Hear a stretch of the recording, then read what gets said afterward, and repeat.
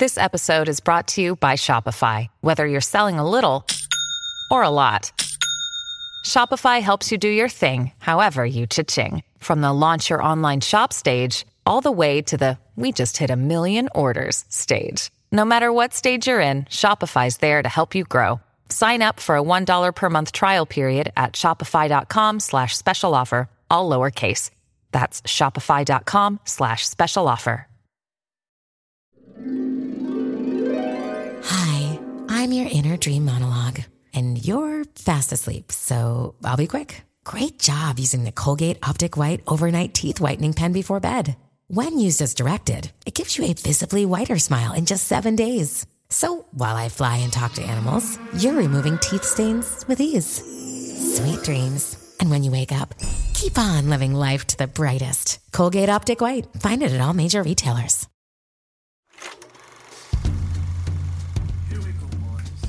Hi, this is Gilbert Gottfried, and this is Gilbert Gottfried's Amazing Colossal Obsessions. Nope, wrong show.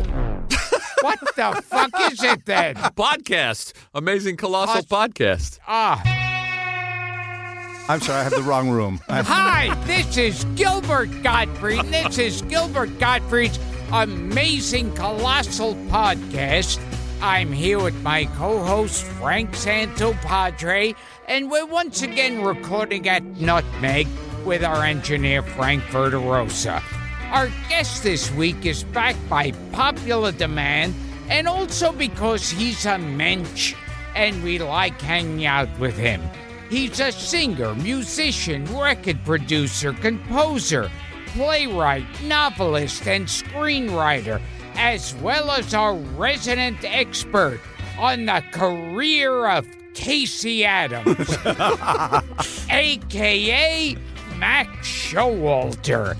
He's won Tony Awards, a Drama Desk Award, and the Edgar Award for Mystery Writing, and in 2014, ASCAP presented him with its prestigious George M. Cohan Award, acknowledging both the diversity and depth of his career as a composer, lyricist, playwright, and novelist.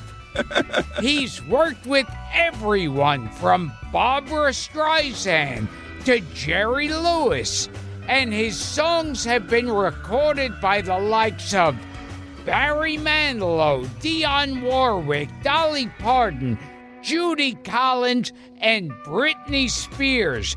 Frank Sinatra was an admirer, and he met Groucho Marx and Orson Welles, too. Please welcome back one of our favorite guests and favorite people, and a man who can recall all the surnames of Lucille Ball used in her 4 sitcoms. A man of many talents, our pal, Rupert Holmes. Hello, Gil. Hi. Thank you for that. So, Welcome back, Rupert. I'm delighted to be here, Frank. Before we miss it, can you name... I found this in deep research. He picked the one. I can tell you they're all the road movies, okay? Road to Singapore, Road to Morocco, Road to... The one damn Now, wait a thing minute. I can't do. I found a 1986 People magazine She did interview My with Favorite you. Husband. She did. That was My Favorite Husband, and she played... I can't remember. No, I don't know all the surnames. That's Okay. you picked the one. Okay. The one. People magazine lied. They said you used to use it as a device when you were commuting from New Jersey to New York City. I maybe that's true. That would have been like 1980, so it's only 37. How that slipped out of my head, I have no idea. Lucy Carmichael. The really scary Lucy Carmichael, show. right, yeah. And Lucy Carter. Yeah. The really scary Lucy show was Life with Lucy. That was one of the worst. She was 90 or That something. probably should have been paired with Make Room for Granddad. Oh, my Oh, God, yes. yes. Yes. And you know what he's known for? Yeah. It has to do with glass coffee tables. Lucy Ricardo, Lucy Carmichael, Lucy Carter on Here's Lucy, Carter, yeah. and finally Lucy Barker on Life with Lucy. Yeah. And we won't go into the Stone Pillow where she played the homeless woman. She did have I Love Lucy was spun sort of out of the momentum of a radio show she did called My Favorite Husband. Yes, correct. With Very Richard good. Denning. Very good. And I can't remember if she was a Lucy on that or not. Didn't you work with Gail Gordon? Was Gail Gordon? I did. I did an episode of Hi, Honey, I'm Home with Gail Gordon. Yeah. Now, he was the greatest. Yeah. Gail Gordon was incredible. Now, that was one of those characters that, it was Gail Gordon, Frank Nelson, and the great Gildersleeves. Oh, yeah. Were all that kind of They were all ripping each other off. Right? Yeah. There were two great Gildersleeves. There was Willard Waterman and Harold Peary. Peary, I think that's it. Wow. Harold Peary. And they sounded completely identical. Yeah. They would all do that. But Frank Overton. Frank Nelson. Frank Nelson, I'm saying Frank Overton. Yeah. Frank Nelson was. Frank Overton has also come up on this show. Oh, yeah. Absolutely.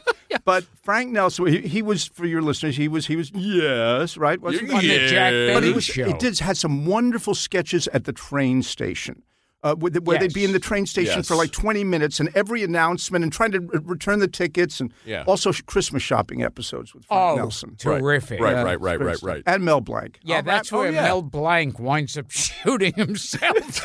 I'll wrap the package real nice. I'll make it real nice for you. Okay. I'm thinking it will go with these shoelaces. Okay. Yeah, it's great stuff. We've lost. We're now into incoherency here. Well, so before we jump to go back to the intro, we lost Jerry a couple of months ago. Yeah, we did. And so you worked with him on the Nutty Professor musical? I worked with him for other than some film work he did. This was the last big thing that he did in his life. And he directed the musical. I wrote it with Marvin Hamlish. And this is Jerry Lewis, who prior to the JFK assassination, the worst news that anyone in my world had was that Dean and Jerry were breaking up. I remember I saw Partners at the Pearl River Movie Theater, and we were playing on the playground, and someone came over like they had news about a death in the family. They said, Dean and Jerry are breaking up. And it was shattering. I've been watching a lot of the Colgate Comedy Hours since he passed, and what those two guys were doing, they had about 6 minutes of material. And then they just, I loved it. They would continually be stuck with 8 minutes of dead airtime live on television, and they had to fill it. And they would, and he would. The pratfalls that he would take, and just amazing stuff. This guy, the idea, before there were the Beatles, Dean and Jerry were the coolest guys on the planet and who you'd want to be. And it was only a matter, we didn't know it would be cool to be Dean. We thought it would be great to be Jerry. But it was a really, when I wrote Say Goodnight Gracie about George Burns and Gracie Allen, I realized Martin and Lewis were a boy and girl act. A heterosexual boy-girl act. Jerry just wanted Dean to love him and be his brother and be everywhere that Dean went. Never looked at it that way. Yeah, and it was really just like, oh, you'll be, now you love me. And interestingly, a number of their movies were like Never Too Young. Is that what it's called? Never Too Young? That was The Major and the Minor, which was made with Ginger Rogers. Ginger Rogers and Ray Milland. Right, that's right. And they made it as Dean Martin and Jerry Lewis. Wild. Scared Stiff is really Ghostbreakers, which is Bob Hope and Dean. They split those personalities up. So they were just amazing. And Jerry, his movies, there was always at least 10 minutes of genius in it. And sometimes the whole movie was genius. Errand Boy, to me, I think is an amazing film. You like that one, Gil? Oh, yeah. Errand Boy? Now, Errand Boy, I think, is the one where he does chairman of the board. Yes. And and you and me and she and I mean, the time he must have spent with that, he does that, and the typewriter too. Sure. Oh, yes, the typewriter's amazing. You know what's funny? Now, if someone watches that movie, they'll go, "What is he doing?" They won't know what a typewriter is. Oh, that's true. Yeah. Yeah. Oh my God. Yeah. Now, Jerry told later on. He used to avoid talking about Dean, and then later on when Dean was getting more and more weak, he started to talk about the intense love between them. Do you think there was ever a love between Dean and Jerry? Okay. It's said that Dean once, at his I think there was love within what they were doing. In other words, I think they loved the act. This happened again, George Burns and Gracie Allen. George Burns was struggling to have a toehold in vaudeville. He was 30 when he met Gracie Allen. And he fell in love with Gracie Allen, and I always felt that just as much as falling in love with her, he fell in love with the idea that he finally had a great act. And Dean was making it. Dean would have been a good crooner. And Jerry was doing, oddly enough, when we talk about chairman of the board and the lip-syncing to Count Basie records and Leroy Anderson's The Typewriter, he was doing a lot of lip-sync to records. That was his act in the Borscht Belt, playing records and miming to them, which was considered entertainment. Yeah, Dick Van Dyke had an act. He did do that with did the same thing. Yeah. And but they found each other, and they started padding the show and just winging it and going out there and ad-libbing 20, 30 minutes, going out to the audience, and it was a mixture of Olsen and Johnson, basically slapstick. And I think that they did fall in love with being these two guys that everybody wanted to know, be, see. You couldn't get in to see them at the Copa. Outside the Paramount Theater, you think that there were crowds for the Beatles, there were crowds for Martin and Lewis then, and I think they fell in love with that. I think that what did happen between them was that Jerry always had a different vision of what he was going to do, and the last film they made, I think Jerry oversaw the script, and I think Dean did not appear in the movie until about 17 minutes into the film. I see. So the writing was on the wall. and I think that undid the breach. I mean, it was easier to – everyone thought – I just can remember everyone in the universe thinking, poor Dean Martin, what will he do now? They used to have the Martin and Lewis comic book every month. DC Comics put it out. And for about 2 months, they tried to put out the Jerry Lewis comic book and the Dean Martin comic book. And no one bought the Dean Martin. I only remember the Jerry one. Yeah, well, you remember the Jerry. That kept going. Sure. Along with that laugh riot, the Bob Hope comic book. I remember them. I remember them both. Bob They're still floating around out there. Bob dresses up like a hippie. So when you met him, did you spend enough time with him to tell him to share how much affection you had? Oh yeah. No, I actually got to really spend time talking with him and joking, And I have things voicemail messages from him that. Oh, you saved them. Of course. Great. Wonderful. Of course. Well, he read this script that I had written of Nutty Professor, but so that the guy could sing and so that it would be humane. It's actually a very gentle script about bullying and all like that. And it went over great. We're still working on the negotiations for the rights now. But no, when I met him, the first sentence, you say things to people impulsively. And I met him backstage at Damn Yankees when he was running in that. And I looked at him, it was Jerry Lewis. I mean, that's Jerry Lewis, you see. And I said, thank you for making life worth living. And he went like, oh, God. It's like, that's why I do this. That's why I do it, and all like that. We got to talk a lot. And I just never quite, I would sit there and we'd be chatting about stuff. And I'm thinking, this is Jerry Lewis. Yeah. This is Jerry. And I don't know. Have you had, you must have had idols that you are sitting there and you're talking. Well, Jerry Lewis, I met a few times, and it was one of those things where I get very, sarcastic and cynical, and particularly Jerry Lewis I'd make fun of with being overly sincere and the egotistical thing. Yeah. The mawkish Jerry. Yeah. The great filmmaker, Jerry, The complete filmmaker. But yes. Boy, when you were in his presence, you go, I'm here with Jerry Lewis. Yeah. I can't believe this.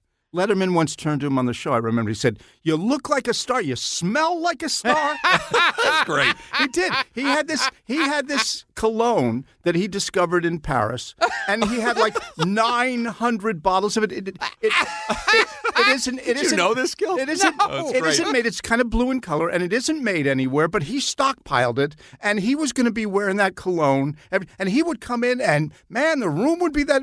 And it sounds like it would be a little overwhelming, but it was Jerry Lewis's cologne. I love it. That's what Jerry smells like. That's fantastic. And no, it was wonderful. He also said, I'm not going to get into this right now, but he said a couple very moving things to me about losses in both our lives. And that's very nice. And so I got to see a Jerry that I mean, some of the times that you saw Jerry, it was difficult, you know. I mean, and he always sit there and wonder why he seemed bitter.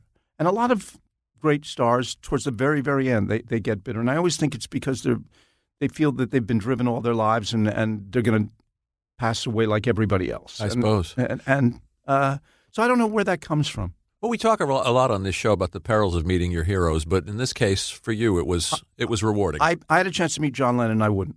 Yeah, you told us that I did last time. Last time. Yeah. And Cary Grant.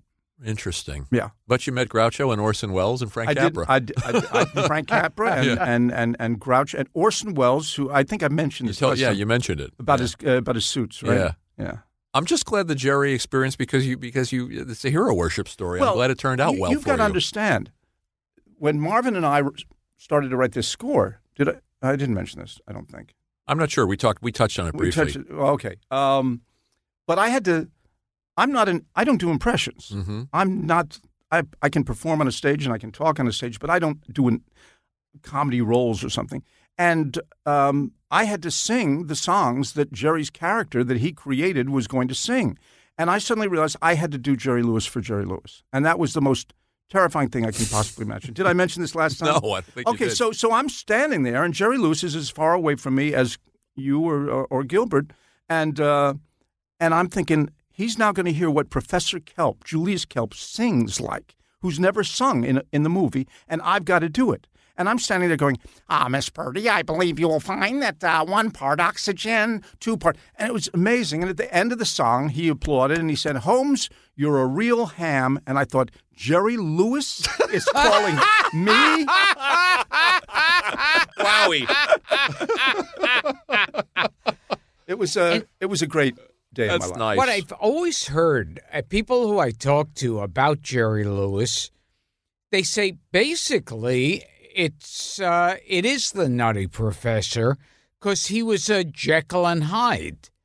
1 minute he could be your best friend in the world, and in a second he could turn on. Really, I did not encounter that, but he was in a very happy circumstance. Here are all these young people, all being that world he invented in 1960. There's a Stella who looks so much like Stella Stevens, you can't. Marissa McGowan, wonderful singer and actress, and wonderful looking. And here's a guy who is basically channeling both Buddy Love and Professor Kelp. And it's and he's directing, and I'm looking at the chorus, and all of them just had this giant oval mouth as he's talking, because they're all going, I'm listening to Jerry Lewis. So, so he was just in glory. On the second day, perfect environment. On the second day, he sat down with them and he said, "Okay." And then he named the first names of every person in the cast. There were 20 people. Wow. From memory. He had gone home and memorized that. So that meant a lot to them. Wow. That was a cool thing. Yeah. I don't remember names of people I've worked with for 40 years. Including mine. Yes. Well, we've only known each other since 93. You're struggling with the name of the show today. Yeah. He was. Yes. Yes, he was. And now we're going to leave that in.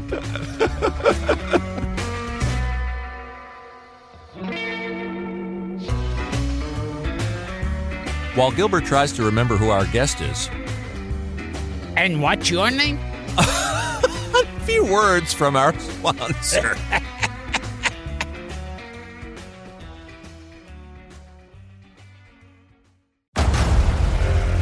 Discover why critics are calling Kingdom of the Planet of the Apes the best film of the franchise. What a wonderful day! It's a jaw-dropping spectacle that demands to be seen on the biggest screen possible. We need to go. Hang on. It is our time. Kingdom of the Planet of the Apes. Now playing only in theaters. Rated PG-13. Some material may be inappropriate for children under 13. Hey, it's Kaylee Cuoco for Priceline. Ready to go to your happy place for a happy price? Well, why didn't you say so? Just download the Priceline app right now and save up to 60% on hotels. So whether it's Cousin Kevin's Kazoo Concert in Kansas City, go Kevin, or Becky's Bachelorette Bash in Bermuda, you never have to miss a trip ever again. So download the Priceline app today. Your savings are waiting. Go to your happy place for a happy price. Go to your happy price, Priceline.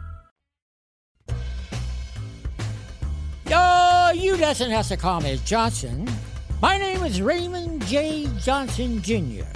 Now, you can call me Ray, or you can call me Jay, or you can call me Johnny, or you can call me Sonny, or you can call me Junie, or you can call me Ray J, or you can call me RJ, or you can call me RJJ, or you can call me RJJ Jr. But you doesn't have to call me Johnson. And ladies and gentlemen, you have been listening to Gilbert Gottfried's amazing, wonderful, funny, hysterical podcast.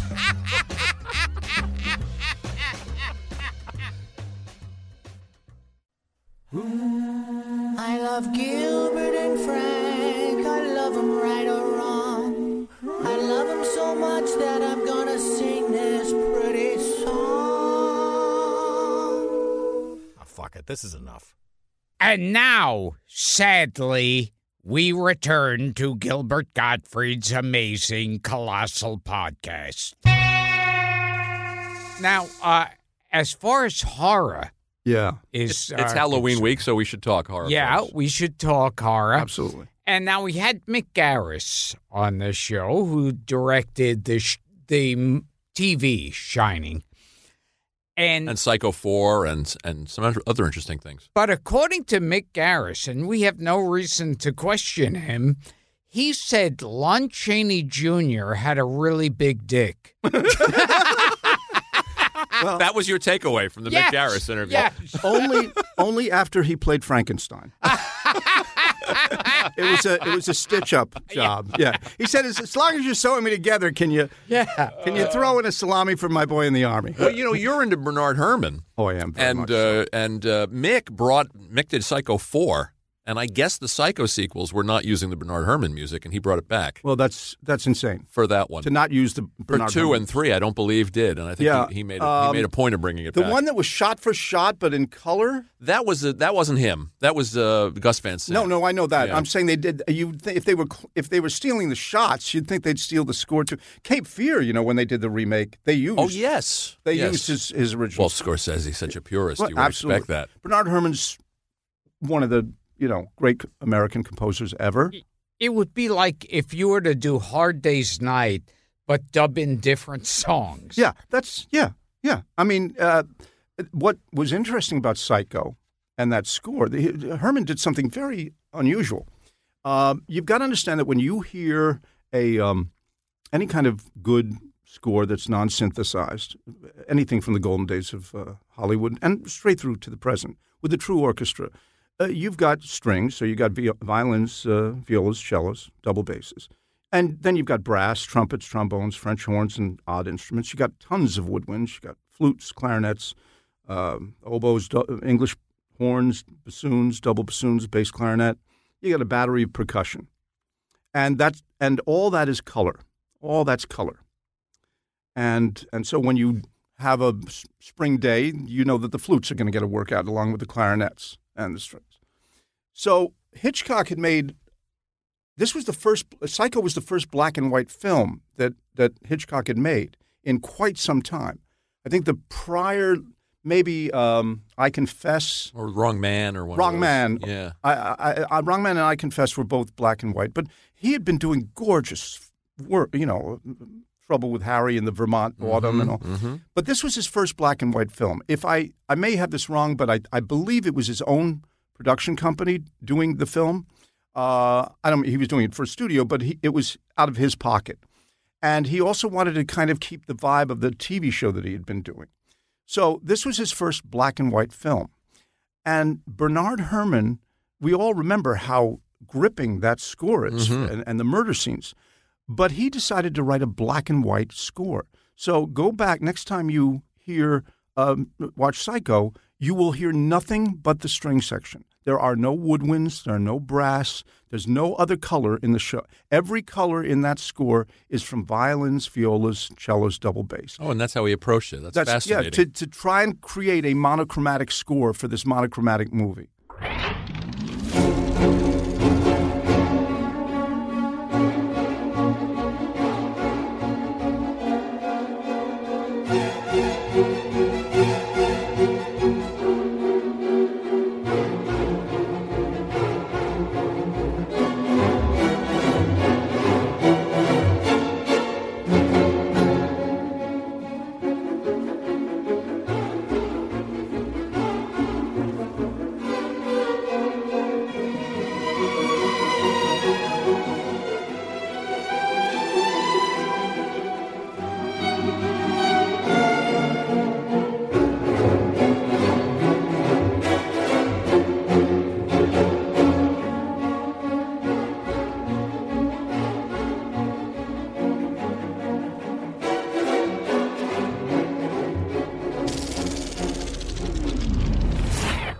I heard a story that Brian De Palma was using Bernard Herrmann for one of his movies. Sisters.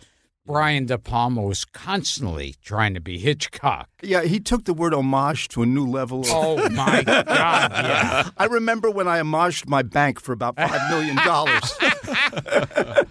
And I heard at one point, Bernard Herrmann, they were watching the film, and with the dailies, Right. and Bernard Herrmann said, nothing happens in this film in the first half practically.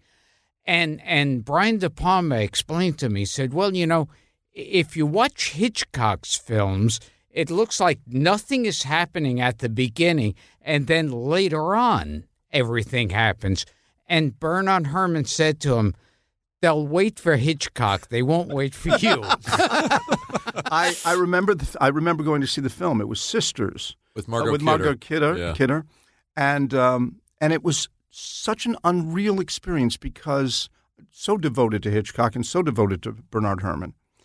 And so I'm watching this movie, and I'm hearing the Herrmann music, and I'm waiting for the things that happen on screen to be Hitchcockian. And they sort of are a little bit, but it was like it was. I wrote a Broadway musical called Curtains, and I went to see it at the Paper Mill Playhouse. After it had ended its Broadway run, they did a completely different production at the Paper Mill Playhouse, and they had gotten all the costumes from the Broadway show. And so the entire cast is wearing all the same costumes I knew from Broadway. And I'm watching the show. The costumes are fine. All the heads are wrong. It's all the wrong faces on the costumes. I'm looking, so it's like the lower 2/3 of the stage looks like my show. The upper third, it looks like I've walked into the wrong thing. And watching Sisters with the Herrmann score was just overwhelmed the images on screen. It was also a grainy film. It was one of those ones I think they shot in 16 millimeter, possibly. Or the Cape Fear score is very memorable as well. Oh, it's it really is. It stays with you. But the nice thing there is that Scorsese came up with a good film Yes. to go with the reuse of the score. Yes, yes. And he brought back all the actors from the first one. That was He great. brought back, Peck. Gregory and, Peck. Martin Balsam and was Mitchum. back, and Mitch. Do you remember who everybody. Gregory Peck's wife is in the original? Polly Bergen. Yeah. And the girl was Laurie Martin, Wow, you're good. who was on a TV series called National Velvet based on the Elizabeth I Taylor. didn't even know that was a Yeah. TV series. Yeah, it You was. stumped me Pretty with "That's my boy" when you walked in the door. Well, that's because that's before your time, Frank. We were talking about Gorshin too, and since you brought up, Yeah, he was the mimic. He invented everybody who does Burt Lancaster or Kirk Douglas is doing an imitation of Frank. and he had a Gorshin. great Richard Widmark too. Oh, Yes, he did. Yeah, he and- looked like Richard Widmark. Yeah, he did. and you were talking off mic about him before we actually turned them on. But you worked with Gorshin in another show you created, Say Goodnight, Gracie. Say Goodnight, Gracie. He played, and it was amazing because he would channel George Burns. It's about George Burns' life from his youth in the Lower East Side till he was 100. And swear to God, first of all, one time I'm outside the theater, and a woman walks out after the show, and she says, for 100 years old, he looks really good. Fantastic. Now that's art over reality. But it was fascinating to watch Frank Gorshin take the bows at the end of the show because the show would end, he'd walk off, he'd come back on, and he'd be George Burns, and they'd applaud him as George Burns.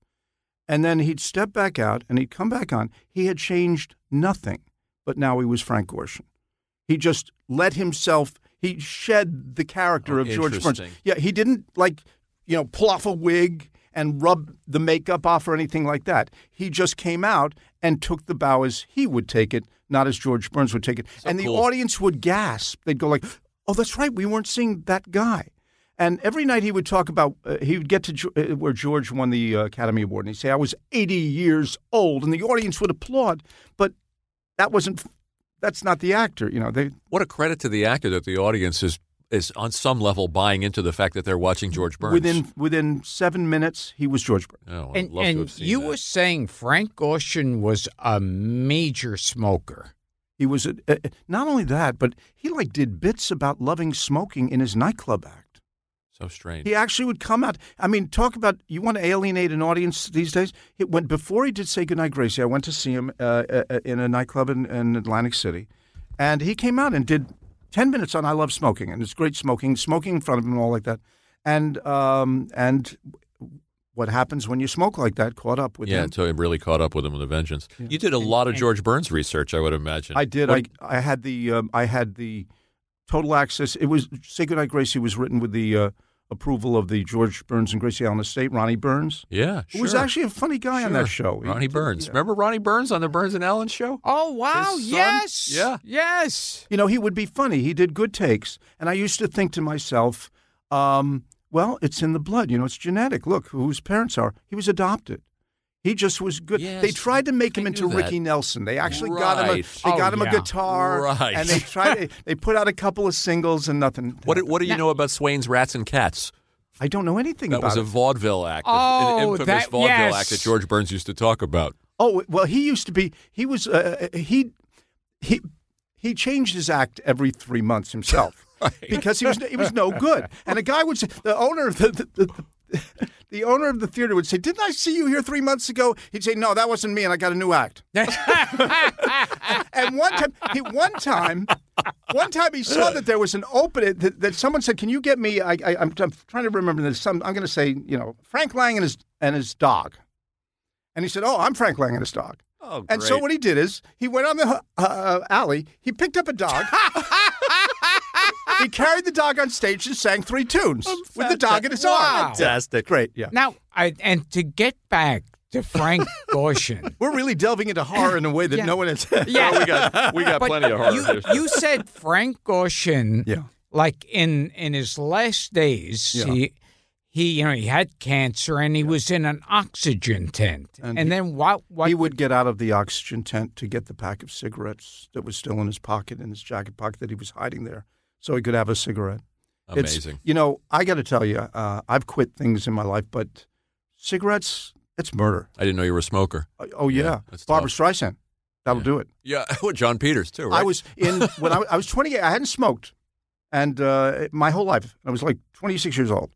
And in those days, in fashionable mansions in Beverly Hills, it was considered very, very elegant and thoughtful to have a little porcelain vase, a small little vase, which would have an assortment of handsome cigarettes in it loose.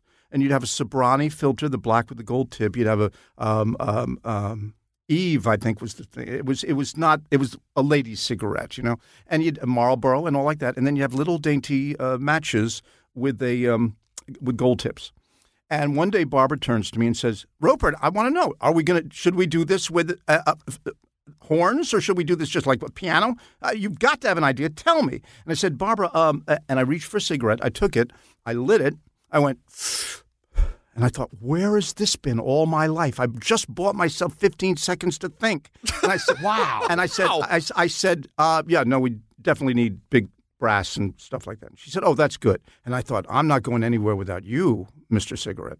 And within 2 weeks of the pressure of doing an album with Barbra Streisand, just because I was doing a Barbra Streisand album and I had never done something on that scale before, up to 2 packs a day.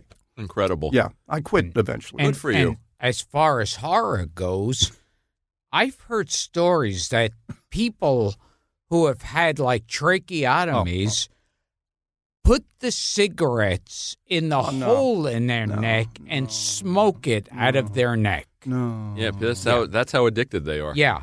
Yeah. All right, back to horror. That is a horror, by the way. But Yeah. That's a horror. Okay, Lon Chaney Jr. had a big dick. You know, we were fine up to then, and then somehow it seems like at every key juncture, Gil, you have a dick joke in there. Yeah, that's how you know he makes his presence felt. Gorshin, by the way. You should write my autobiography. You understand me. What about Gorshin? That he was nominated for an Emmy for Batman. Which was because we were talking about it in the hallway. Was he not also nominated for an amazing episode of Star Trek where he played a half black, half white? Yes, that's also very memorable. But you had something about House of Wax that you emailed me. You said you had a bit of trivia. If you know this already, I'm sorry. We may not. Okay, it's just wonderful. To me, it summarizes all of Hollywood, and I know we've all had experiences working with Hollywood. So, TV was a big threat to the movie industry in the 50s. And the solution seemed, the powers that be of the major studios decided the solution was to do things TV couldn't do. And that's why you got Cinerama, that's why you got CinemaScope, widescreen, cast of thousands, opulent color, VistaVision, Todd A.O., 70 millimeter, all that stuff. And 3D was going to save the world, having 3D movies. And there had been a couple of 3D movies that did well based on the novelty. Buona Devil. Devil. Wasn't that the first one? Robert Stack and Nigel Bruce. And I heard that with Buona Devil, the director was No.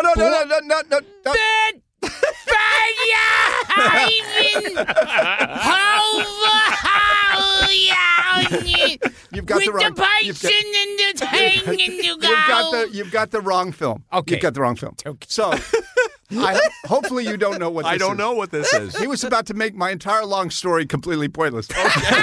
He has a tendency to do that. No, I think it was pointless already. Well played, sir. Anyway, so Warner Brothers decides to do the big, epic 3D movie, and it's going to be first rate at every level, big budget, gorgeous. So they do House of Wax with Vincent Price, with everybody's favorite Frank Lovejoy. Yes, a young Charles Bronson. Charles Buczynski. Right. Yep. Yes. Phyllis Kirk, later to do The Thin Man with Peter Lawford on TV, and Carolyn Jones as the Joan of Arc. Carolyn Jones. And one of my favorite actors of all time, Dabbs Greer. Oh yeah, I love Dabbs Greer. If you saw him in a show, you'd know him in an instant. Known for westerns. Yeah, and also Perry Mason's. Yeah. He was about 11 murders on Perry Mason. I did it. So they do this, and it's going to be big Technicolor and a big budget and all like that, and fabulous sets. And they decide to hire a really good action director named Andre de Toth, who was known for, war movies and westerns. He'll turn out a good movie. There was only one unusual thing about Andre de Toth, which is he only had one eye. You knew this, Gilbert. Yeah, yes. Oh, but you had the wrong movie. And you thought it was Buona Devil. Yeah. In 3D, you have to have two eyes because it's tricking your eyes. Andre, we've cut the glasses for you. Do you want the red or the green? How's it looking from over there, Andre? Now, how do you do that? How incredible. do you hire? Why do you put in this new process that requires two eyes? They could have hired, Right. Well, anyone. didn't Fritz Lang have one eye? Or Yeah, but they didn't tell him to do a 3D movie. Yeah. It's like that's that sketch that Dudley Moore and Peter Cook used to do about the one-legged Derek and Tarzan. Clive. No, the one-legged the Tarzan. Cook and Moore sketch. Yeah, Right, of all the one-legged Tarzans, you're at the very top of our list. Right. Sir. Yeah, because You've got it all over a Tarzan with no legs. In 3D, it's basically tricking both your eyes. Absolutely. And so with one eye, he never at the rushes. He got no rush. Yeah. You are also, and this came up briefly last time, you're a fan of the Hammer pictures. I am. I'm very much. But I think Gilbert is Gil not. doesn't care about them. yeah, at all. I've never gone into the Hammer ones. Yeah. I think first of all, I'm kind of I love horror films, but I also love period. I love the things that are set in period because you go into another world. I love atmosphere. I love things British. Obviously, Mystery of Edwin Drood. Of course. And other things that I've written are set in England. And I loved the basic team that was created and which continued for years of Peter Cushing and Christopher Lee. Yeah. And in Horror of Frankenstein, Peter Cushing is Victor Frankenstein. Christopher Lee's the monster. In Dracula, Peter Cushing is Van Helsing, and Christopher Lee is Dracula. And it continued like that. There was always a role for even in Hound of the Baskervilles, Peter Cushing was Sherlock Holmes, and Christopher Lee was Henry Baskerville. Right. He wasn't Watson. So I loved that, and I also loved the fact that they went and they bought themselves a little manor in I think it was called Bray Studios. I don't know where it was. It was outside of London. And that manor is in the first 15 movies. That's the castle, Baskerville Hall. And they just find different ways to dress it. And it looks real and authentic. And they just filmed everything in that one little kind of building and used the forest outside of the manor. You were either in Germany or Bavaria or stuff. So I really liked the films. All the acting was terrific because it was all great British actors. Of course. And you look at some of the films that were made. Judi Dench crops up in them, like age 23. So I really loved them. They were classy when horror movies were. This is concurrent with movies like I Married a Monster from Outer Space. I Was a Teenage Werewolf. Low-budget Roger Corman type productions, which I later came to really appreciate. But I knew that horror movies were always kind of schlocky and cheap, and here was these opulent. Yeah, they're sumptuous. Yeah, they really are in color. Yeah. I heard with Christopher Lee, he was so egotistical about the toupee he wore. He would never take it off. Even when they were making him up as the Mummy or Frankenstein, where they'd have to slot makeup all over his head, he'd keep the toupee on. I did a show with Stacy Keach called Solitary Confinement, and the makeup man on that show, who also did hair, told me that Charlton Heston, that he did the wigs for a movie. Oh, what was it called? It was a Chinese, The Warlords or something. I think it may have been called The Warlords. Okay. And Charlton Heston was playing a Chinese warlord, and he had to be bald. And he said, you're good casting. He said you're going to have to. He said Charlton Heston was known throughout Hollywood for owning the cheapest toupees that you could get, and he said, Mr. Heston, you're going to be bald in this, and he's kind of just trying to nuance it gently into the conversation, and he said, yes, I know you're going to have to make a bald wig, and the guy made a bald wig, and he came in to put it on Heston, and he said, so you'll remove the what? You'll remove what you're. He wouldn't take off his toupee to put the bald. He not only made them make a bald wig when he could have been bald, unbelievable. But just like your story, the bald wig went over the toupee, and he acted with the toupee underneath the bald wig. Swear to God. I love that one. So Christopher Lee wouldn't take the toupee off. No. And Charlton Heston wouldn't take the toupee off. Exactly. Yeah.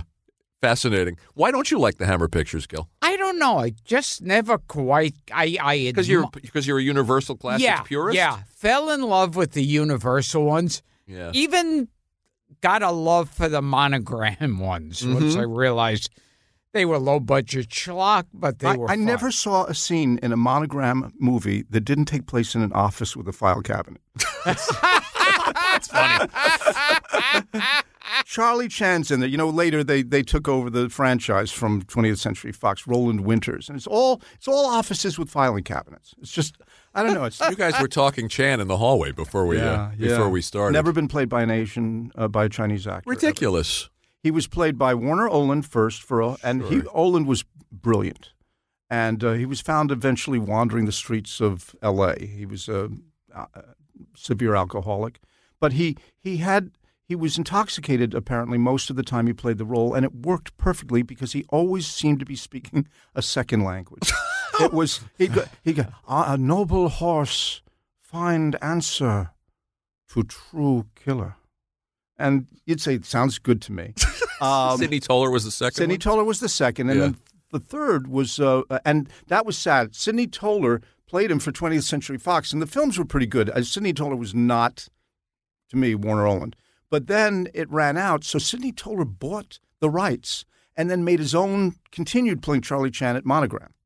And then Roland Winters came in for the last 6. Someone told me that, absurd. and if it's true, And J. Carrol Nash, by the way, played him on TV.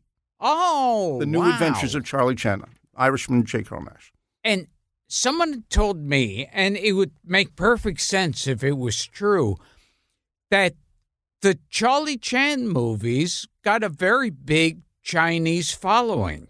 For real. Because, now you look at it, look how offensive, but then you go, he's this brilliant Chinese guy solving crime. Yeah. Why wouldn't they? They tried to do a spinoff for TV, and they used Ross Martin as Charlie yes. Chan. They made it, it was like a 90-minute, it looked like sort of Charlie Chan had wandered How into the bizarre. Brady Bunch. He had number one son was cute and touring with the Partridge Family or I something. remember Sellers sending him up in Murdered by Murdered Death. by Death too. was Yeah. great. Sidney That was Wang. great. Yeah. Yeah. But I guess so. Something weird about saying, well, he's a brilliant hero and he's being presented as an Asian, except he's being played by a Swedish guy. So I'm seeing my people now. Those are my. Well, Karloff. They had Karloff playing an Asian detective in a series. Dr. Wong. Mr. Mr. Wong. Mr. Wong. Detective. Mr. Wong. Yeah.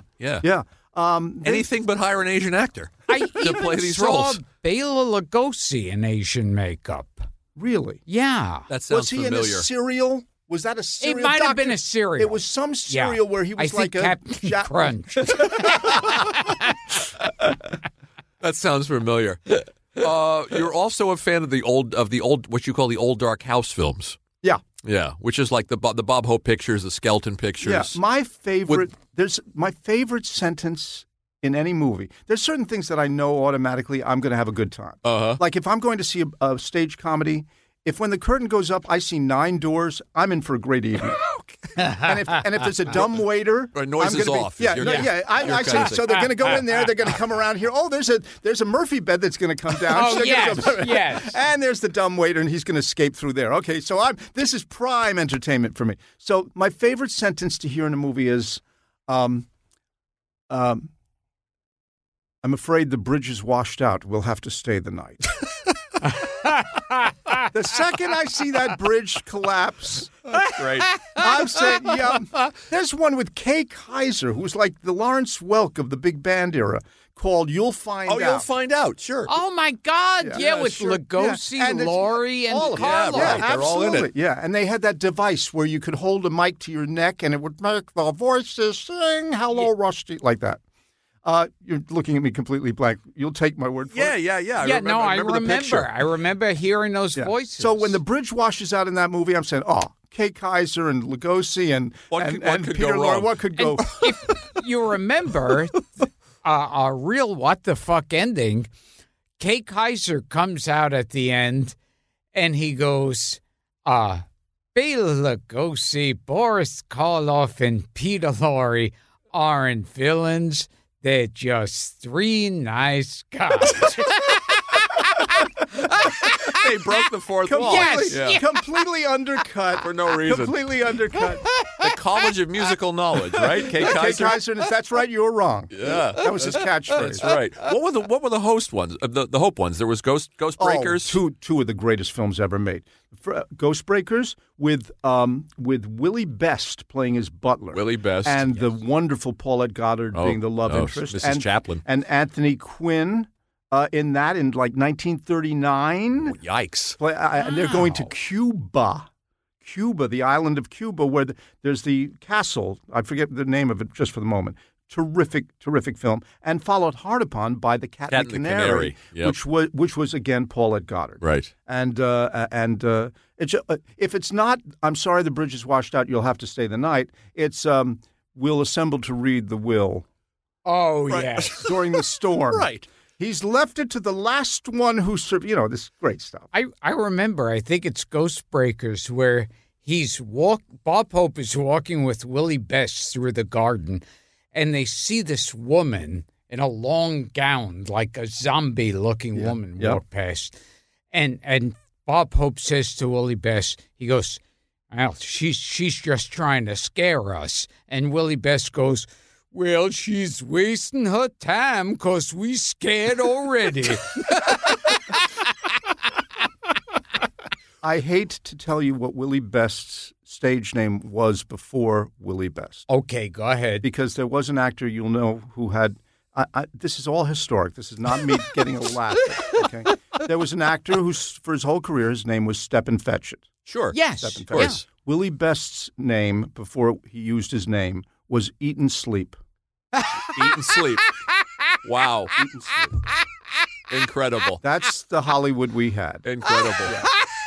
And Willie Best, by the way, was brilliant. He made any film. Did you know that Milton Berle did an Old Dark House movie called Whispering Ghosts? Oh. Do you know that one, Gil? No. With Willie Best, With Willie Best. as his sidekick. Yeah. And Red Skelton did 3: Whistling in the Dark, Yeah, I know that Whistling one. in Dixie, and Whistling in Brooklyn. The 3 whistling movies. Abbott Costello did a great radio one. Not Hold That Ghost, the other one. The radio one. I'm blank now. Hold That Ghost. Hold That Ghost, and I'll think of it in a moment. Did they make it into a feature? Yes. Yeah. Yeah. Hit the Ice. No, not Hit the Ice. What's the one with Joan Dave? A haunted house picture? Yeah. Yeah, it's There's Hold That Ghost and he did what's the one with the money's in the moose's head? That's it. That's the Moose, one. Yeah, But Moose Matson. Oh, Chuck is in that one too. Yeah. I'll think of it in a second. What about a movie like Murder, he says, with Fred McMurray, which I love. Marjorie Main. Marjorie Main and Porter Hall. Yeah. Would you call that an Old Dark House movie? Oh, absolutely. It just happens to be hillbillies who are glowing, glowing in the dark. But it's spooky. And by the way, it has that great, it had the clue, the big clue in Murder. You see, I love that movie. I love it too. Yeah. And it's been very hard to find it. It is hard to find. I talked to Robert Osborne about it. They run it sometimes. The big clue in it is there's a girl who's tetched in the head, just a little tetched in the head. Yes. And she goes around singing "On Horsefly Says in Combe." That's it. And that's the clue. And they actually meta reference. They're at an organ in this hillbilly home, and they say, "I saw in Ghostbreakers where playing the notes." Caused a door to open. Correct. And so they try to replicate it. So they're referencing their own Paramount picture from about 4 years earlier. The thing I love is when Bob Hope is in Ghostbreakers, he's on the deck of the ship with Paulette Goddard, and they're looking out over San Juan Harbor in Cuba. And a tugboat goes by, and it's all very nice, and you see the castle and all like that. And now Scared Stiff is made some 15 years later. And Dean Martin's out on deck with Elizabeth Scott. I was just going to ask you about Scared Stiff. It's funny. It's a remake. Yeah. And they split up the character. We were talking earlier about it. They gave some of the Willie Best material to Jerry.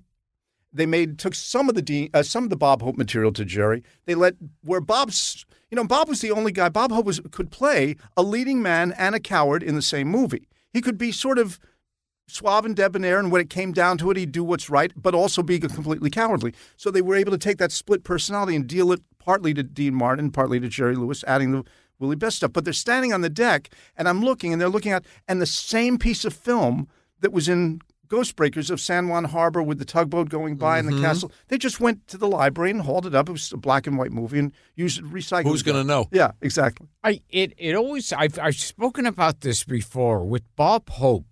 In his later movies, in the movies, he became that awful Bob Hope reading the cue cards guy like that. Yeah. And, he would stand.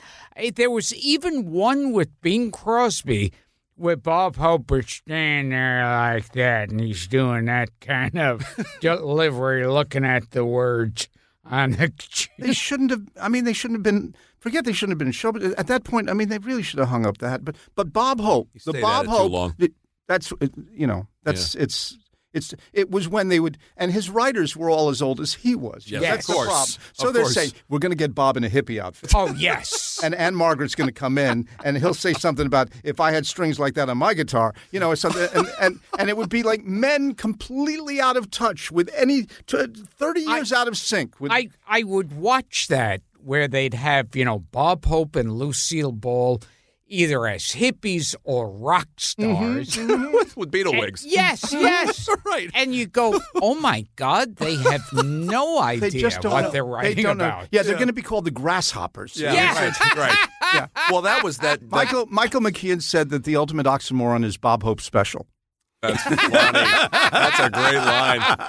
That's a great line. Well, sitcoms were doing it then. During Beatlemania, every sitcom had a band. Dick Van Dyke Show, right? Which otherwise was one of the best written shows that will ever be on television, and brilliant. Right, but they had Chad and Jeremy on once. Chad and Jeremy showed up on Batman. Did they? Yes. It would always be like, well, the so-and-sos are in town. The mosquitoes showed up on Gilligan's Island. Yes.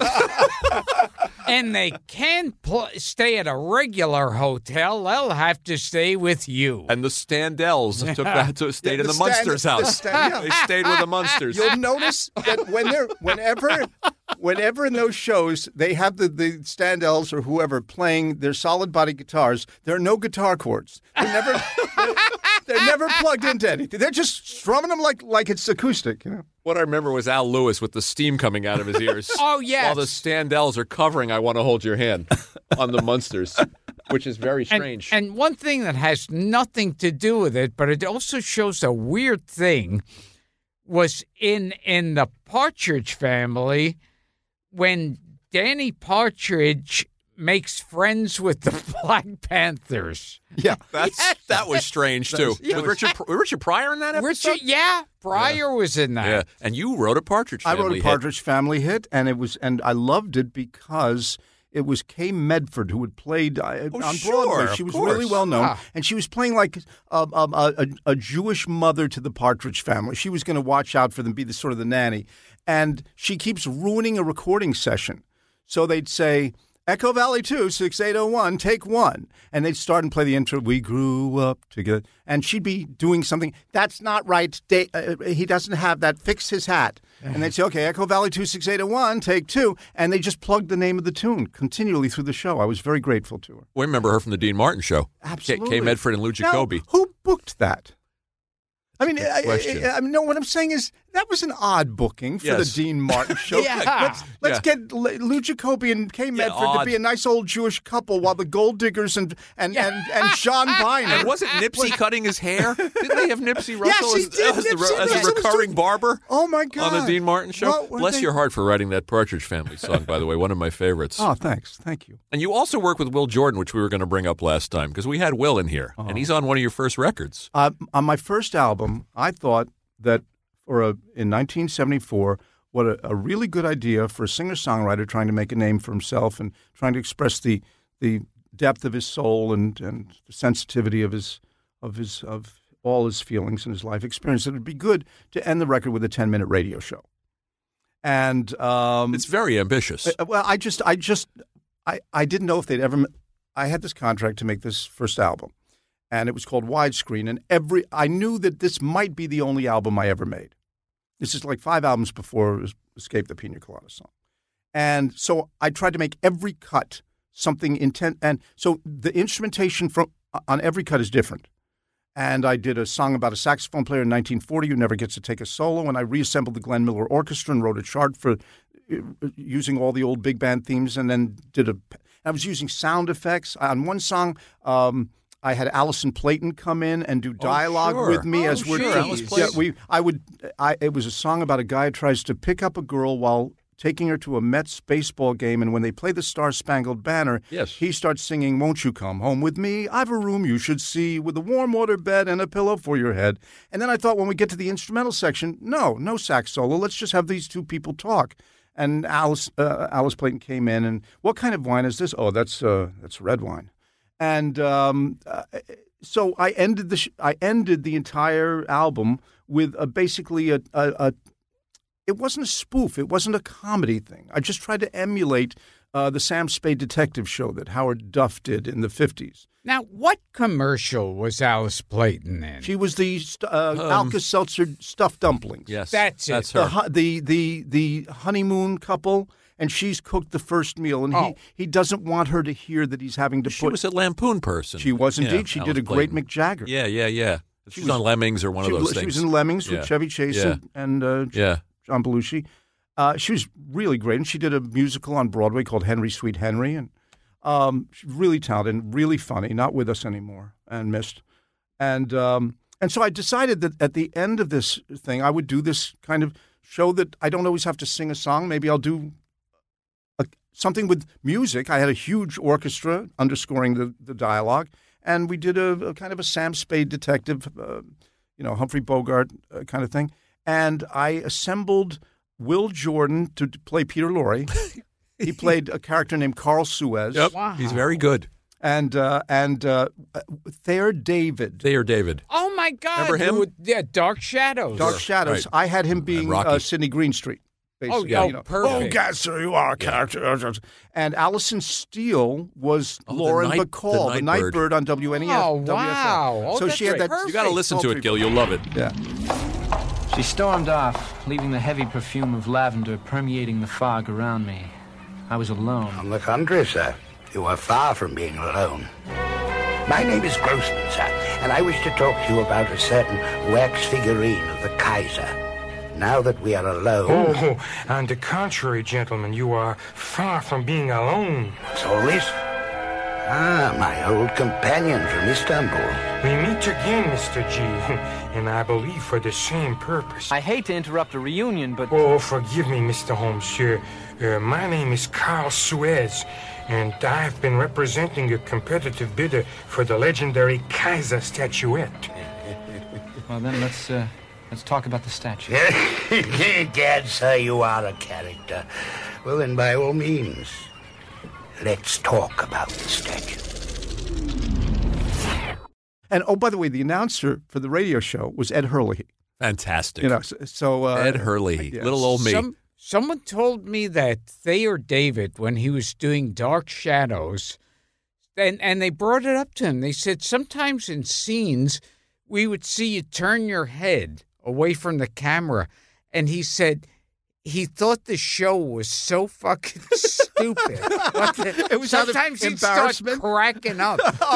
He would have to turn his face away from the camera in the middle of Will Jordan was here, sitting in that chair. He's also in the opening of Broadway Danny Rose. Yeah, he was here. He's the couldn't get him to do impressions. Well, the point that you were making, though, Gil, is really interesting, which is that it takes one impressionist to crack a character. And then once that person gets it, then everybody does an impression of them. In other words, I don't think no one could do Carson. People wanted to do Carson, and they couldn't do it. And I can't remember if Rich Little finally cracked it or whether it was, I think it may have been John Biner who cracked it, and then Rich Little did it. Took it from him. They both did it. So Will Jordan... There was no – what Will Jordan told me, I don't know if he's ever said that to you, is that Ed Sullivan started acting like his impression. Oh, yeah. Yes. He did tell us. Yeah. There I am in the studio, and he's saying – he was a cool guy, by the way. Yeah. Sunglasses. We love him. It's great. He lives a couple of blocks from here. Really? Yeah. And until – there was no such thing as an Ed Sullivan impression, and then this man came out and did this thing. Right. And Sullivan went with it, you know? Do a little of your Sidney Greenstreet for Rupert. He'll love it. Oh. I enjoy talking to a man who enjoys to talk. I distrust close-mouthed men. They usually are hiding something. You are a character, sir. That's fucking great. And in Casablanca, he says, well, right now it would take a miracle to get out of Casablanca. And the Germans have outlawed miracles. That's great. That's so great. I love him in Across the Pacific, too. I love that film. Yeah. That's if you've just seen Maltese Falcon, and you, I'm saying this to your listeners as a public service. Go ahead. If you've just seen Maltese Falcon and you wish to God there was more, the film they made right after it is called Across the Pacific, and it's got almost the same cast. Yeah. It's got Mary Astor as who's being described as the girl you wrote home to mother about or something like that, which is she was a little too old for that, but she's wonderful in it, and there's a guy being the stand-in for Peter Lorre, playing like Yokohama Joe, and there's a guy named Sam. His name is Rick. Oh, in the movie. Interesting. Humphrey Bogart's name is Rick, and they need ice water. Bring ice water, and the guy who wrote Can Do can do. There's a guy, and he's Asian, and his name is Sam. So you had Rick and Sam talking back and forth to each other before Casablanca was ever made. And I heard when Casablanca came out, Dooley Wilson, everyone wanted to hire him. And they would hire him for clubs and appearances, and Dooley Wilson would say, oh, well, can I talk to the piano player? And they'd say, well, we thought you played the piano. Yeah. And he couldn't. He sang, but he couldn't play the piano. Yeah, it's amazing. People just make that assumption. We could go so many places with you, Rupert. You're such a fun guest to talk to. You should. Also in Maltese Falcon. Where could we go? No, it was you. You who ruined it. Kevin found out how valuable it was. He's got those voices down, doesn't he? He really does. I love when he says something like, when Laurie says something about, I wish the story you had invented had been a little bit easier. It was hard to, they've obviously been beaten at police headquarters after that scene. Yeah. It's great movie. And there's my one line that kills me and that Laurie does, and I don't know why. It's not like really a joke line. But, in the middle of Bogart and Astor and everybody changing their stories around in front of the cops, and then Peter Lorre has on his overcoat and he picks up his cane. He's walking away. And one of the cops goes, where do you think you're going? And he goes, I'm not going anywhere. It's getting quite late. Does he scoop up some change at some point? I think it's wonderful. And that's an amazing movie because so little happens outside of a bunch of rooms. And yes, true. And there are like Laurie. First, Bogart gets a business card from Laurie that he sniffs like it's perfume. Yes, that's right. And then, shoo him in. Yeah. And then Laurie is like rubbing the cane against his mouth, and it was like they're going as far as they can go to say he was gay. Yeah, and I believe in the novel, Wilmer is definitely like a trick of a personal possession of Gutman. Interesting. Elisha Cook Jr. Oh, yeah. Interesting. Yeah. Things they couldn't do. Yeah, at that point. And one line in Maltese Falcon that I thought, if I made the commercial for Maltese Falcon, it would have just been this line. And that's like Sidney Greenstreet. He's going to, he says, he's going to turn in Wilma, Elisha Cook. Yeah. He's going to turn in Wilma. And he goes, yes, I love Wilma like he's my own son. But if you lose a son, it's possible to get another one. But there's only one Maltese Falcon. Yeah. And I thought that could have been the campaign. Powerful. Right there. Let me throw before we... It wasn't bad enough that he was Elisha Cook. He had to be Elisha Cook Jr. Yes. He has the tagline in House on Haunted Hill, doesn't he? Believe he does. He turns to the camera and says, and then they'll be coming for you. Yes. At the end, right? Yes. I love him in Kubrick's The Killing. Oh, yes. Yeah. He was a good actor. Yeah, very good. He did the Jerry Lewis show once. When Jerry Lewis had a Saturday night show that was going to be the big show. It's like a 2-hour... we've talked about it here. When they put the tiles, his face on the tiles. Script. Involved. And they came and he said to him, what are you playing? And Elisha Cook Jr. was a guest on the show. I remember this now. I haven't thought. He said, what are you playing? He said, like always, a pimp. And no one had ever said the word pimp on TV before. It was really cool. I'm going to give you guys a wild card here. As I said, we could ask Rupert almost anything. He's that kind of guest. Do you want to talk about Ray Harryhausen movies or obscure Karloff pictures from the 30s and 40s? Oh, both are fascinating. Yeah. Because I wrote down a couple of Karloff pictures. Well, we've already channeled one, which was when he played Mr. Wong, detective. Mr. Wong, but what about... was part of... Go ahead, please. No, The Man They Could Not Hang from 1939. Do these mean anything to you? Yeah. These I've never seen. When I was a kid, that was one of those movies that would be showing pretty much constantly. I think it's like they tried to kill him, but he lived through it, and then he held the entire jury hostage, and he was going to kill all of them. Strangely, there's three. There's The Man They Could Not Hang in 1939, and in 1940, there's Before I Hang with Edward Van Sloan. Right. Wow. And The Man with 9 Lives. And it sounds like they were all of a theme. Yeah, there's, shock theater. You probably don't even. You must know. I know Zach, what it is. You know we had Zachary here. You know yeah. Zachary. You've had Zachary. Yeah. And they had a package that they released. Universal sold like 55 films to TV, and they were always all billed as horror movies, but a lot of them were really borderline films about execution's gone wrong, and so the gangsters get the body and they bring him back and all like that.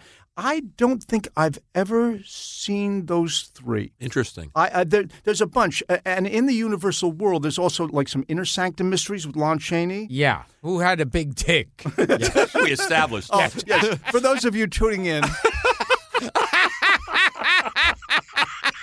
just updating you on this important news brief. Those Inner Sanctum movies were horror. They were really bad. Yeah. They were really bad. But Karloff did, what was it? There was one, damn, it escaped me now. In one of the... I happen to love the Black Cat. I love the Black Cat. Yeah, we talked about the Black Cat. The Black Cat is just, great. It's kinky. It's very kinky. It is. There's it's a wild all movie. Kinds of things. To our listeners who don't know it, please watch The Black Cat. It's like the whole movie was done in a dream state. Yeah, it's bizarro. It is. The story makes no sense whatsoever. The sets themselves. There's like one scene where the door slides open, the other scene where the door comes out. Yeah. And it doesn't matter. Yeah. It's You so can't stop fascinating to watch. You can't take your eyes off it. There are some Karloff films that I never hear anyone talking about that were terrific at the very end of the 40s. There was one called The Strange Door. I don't have that on my list. And another called The Black Castle. I think he was in that. Black Castle. But Strange Door is really interesting. Did the Black Castle have Chaney also? I can't tell you. I know it had Richard Green in the movie starts, it's almost like Sunset Boulevard. The movie starts with Richard Green in a state of paralysis, and he says, "Why are you all thinking I'm dead? I'm not." It's a period piece, by the way. Oh. But it's really good stuff. Did you ever see him in Yours Truly, Jack the Ripper on Thriller? No. He did Thriller was. Do you know Thriller? I know some Thriller episodes. There's a fabulous William Shatner. There's a William Shatner episode where the beginning of the overacting and stopping at random moments is he's laying the groundwork for the. Gotta find it. And, and Karloff would always do the speech at the beginning. It was great. And go, and this one's bound to be a thriller. He was great with that. What about he had a TV series called Inspector March of Scotland Yard, filmed in England. What about Tower of London with him and Rathbone? That's very early. Yeah. And Vincent Price. 39. Vincent Price is in that movie. Yes, too. he is. He plays the Duke of Clarence. Yeah. The Devil Commands. You know this one? No. Edward Dmytryk directed it, one of the Hollywood 10. Invisible Ray with Lugosi. Yes. That's a good one. That was, I remember they were destroying these statues on a building. When they'd kill a person, they'd, and I think the Invisible Ray later got remade into that Chaney one. That was like where he's Dynamite Dan, the Electric Man, where they light him up. What happened to me was, as a boy, I was not. All these films were in this package on Shock Theater, and they're all Universal, but a lot of them are like they're not C films in terms of the effort that went into them, but they're really just like heist movies and stuff. Yes. And what happened, I was not allowed to watch Shock Theater because it was both bad and it was too late. And, I was 24 at the time. But no. Is this in Jersey? No, this is when I was growing up in Nanuet, New York. Okay. And I was not allowed to watch the show. But I would read the blurb in TV Guide. A man freezes the frozen ghost. Yes. Yeah. And I'd read the blurb. A man creates suspended animation with his friends and then performs scientific experiments. The movie that I would make up in my mind while I was not watching Shock Theater was so terrifying to me. I was terrified of the movies that I spun out of the TV Guide synopsis. That's great. If I had seen the movie, it wouldn't have scared me at all.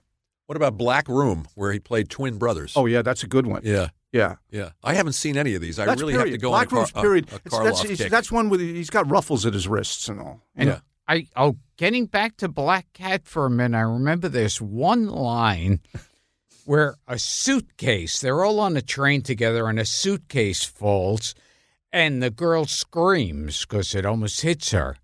And Lugosi catches it, and she goes, "Oh, I was so frightened."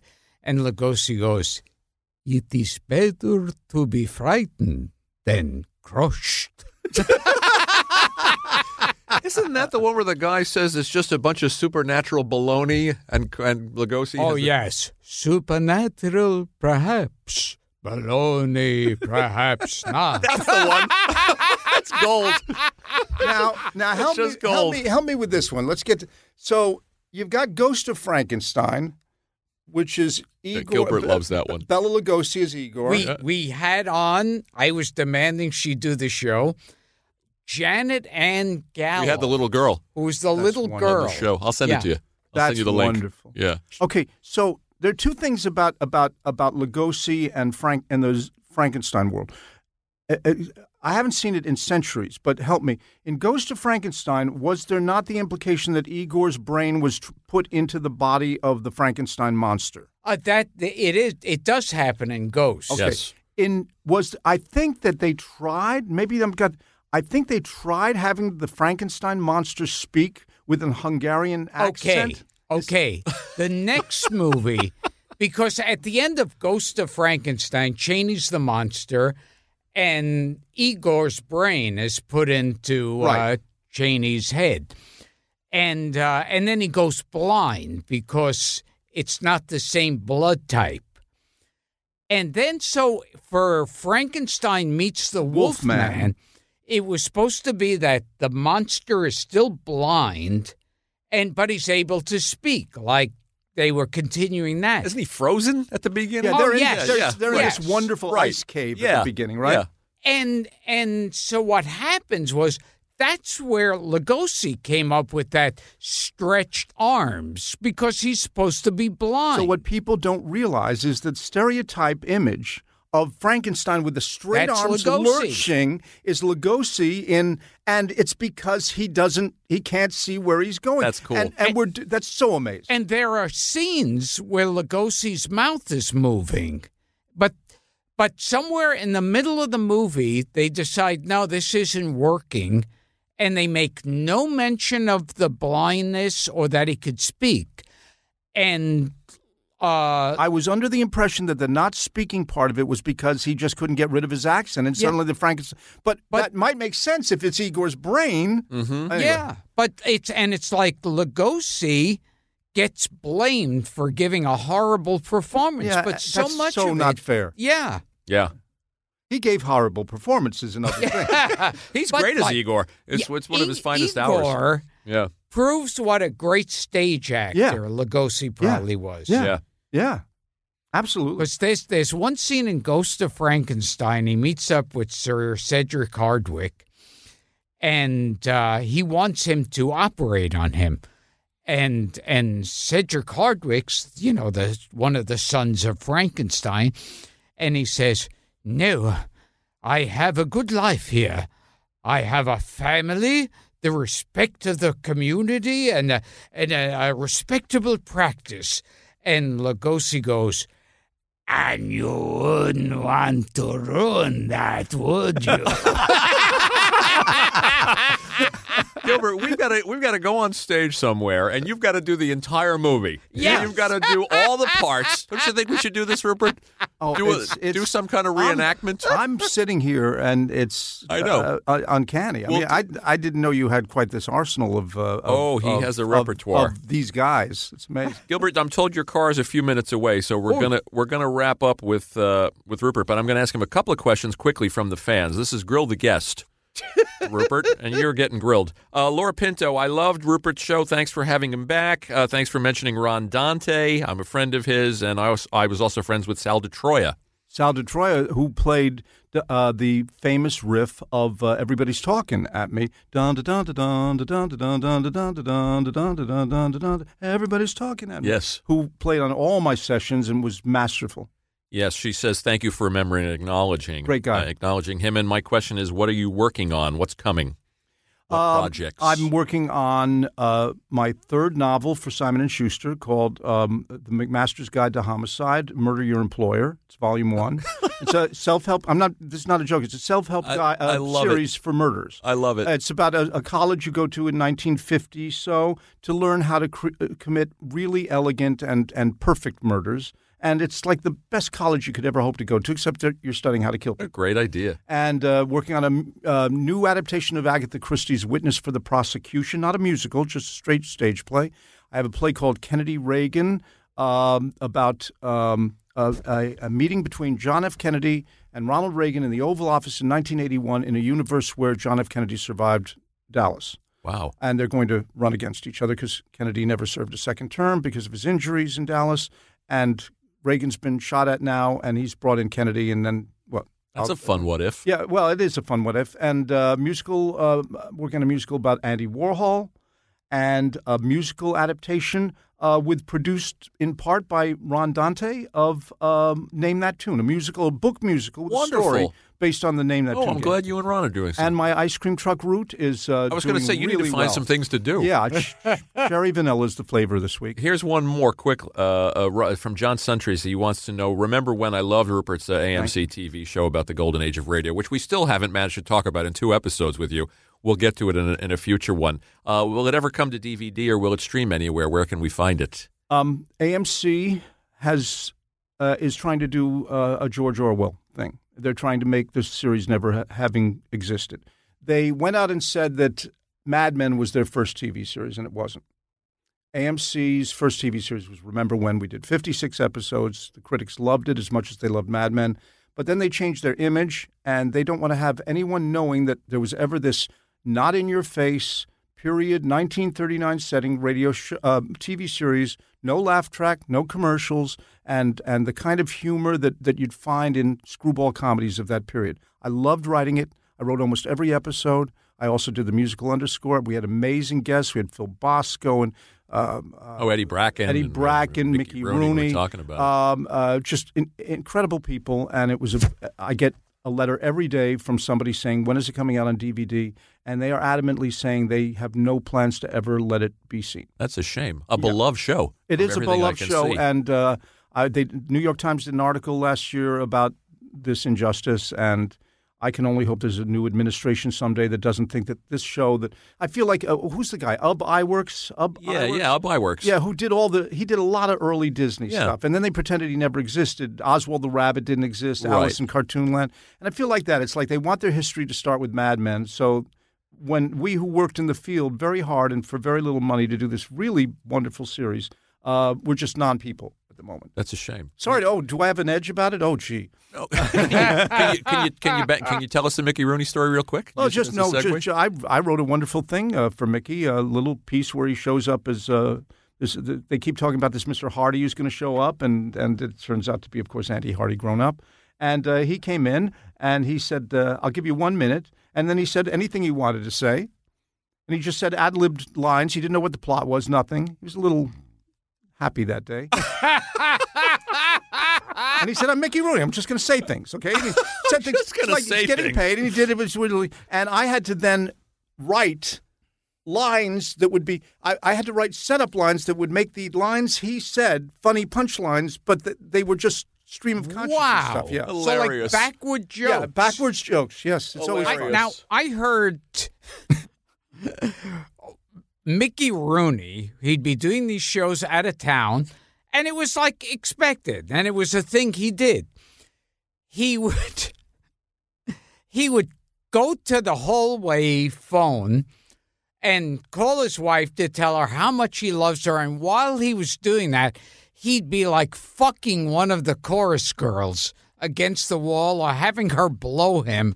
And this was one of these things, like the whole crew would go, hey, come on, Mickey's doing it again. And he'd be on the phone with his lovely wife. Yes. And said, hey, I'm Mickey Rooney. Well, There was a lot of debate in Hollywood about Lon Chaney versus Mickey Rooney. What a bigger game. Yes. A pro does a callback. No. He's a professional. It was actually between Chaney or George Zucco.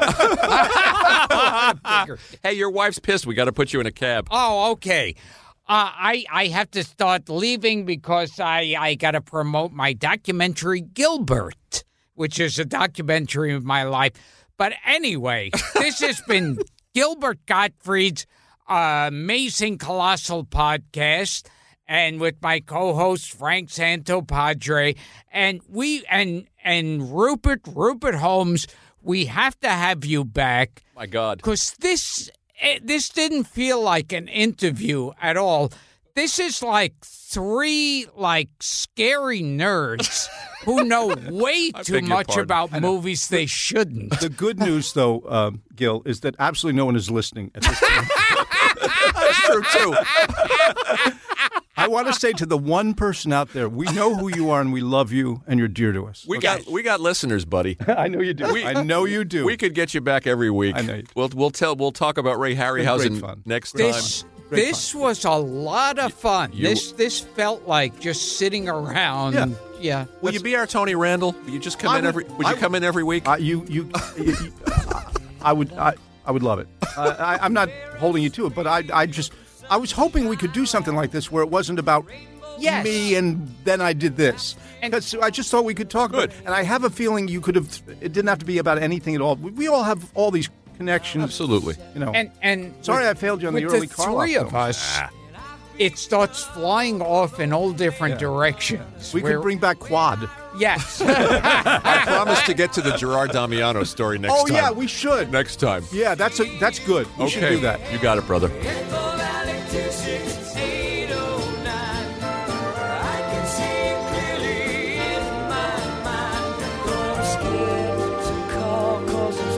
Such a long, long time. Never been much for riding. 'Cause what do you say to a dream that's died? Gilbert Gottfried's Amazing Colossal Podcast is produced by Dara Gottfried and Frank Santopadre, with audio production by Frank Verderosa. Web and social media is handled by Mike McPadden, Greg Pear, and John Bradley Seals. Special audio contributions by John Beach. Special thanks to Paul Rayburn, John Murray, John Fodiatis, and Nutmeg Creative.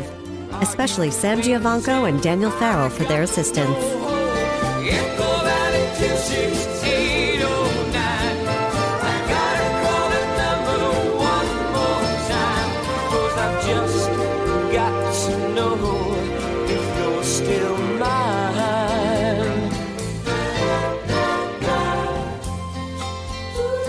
Hello, operator. Get me Echo Valley 26809. You have reached a disconnected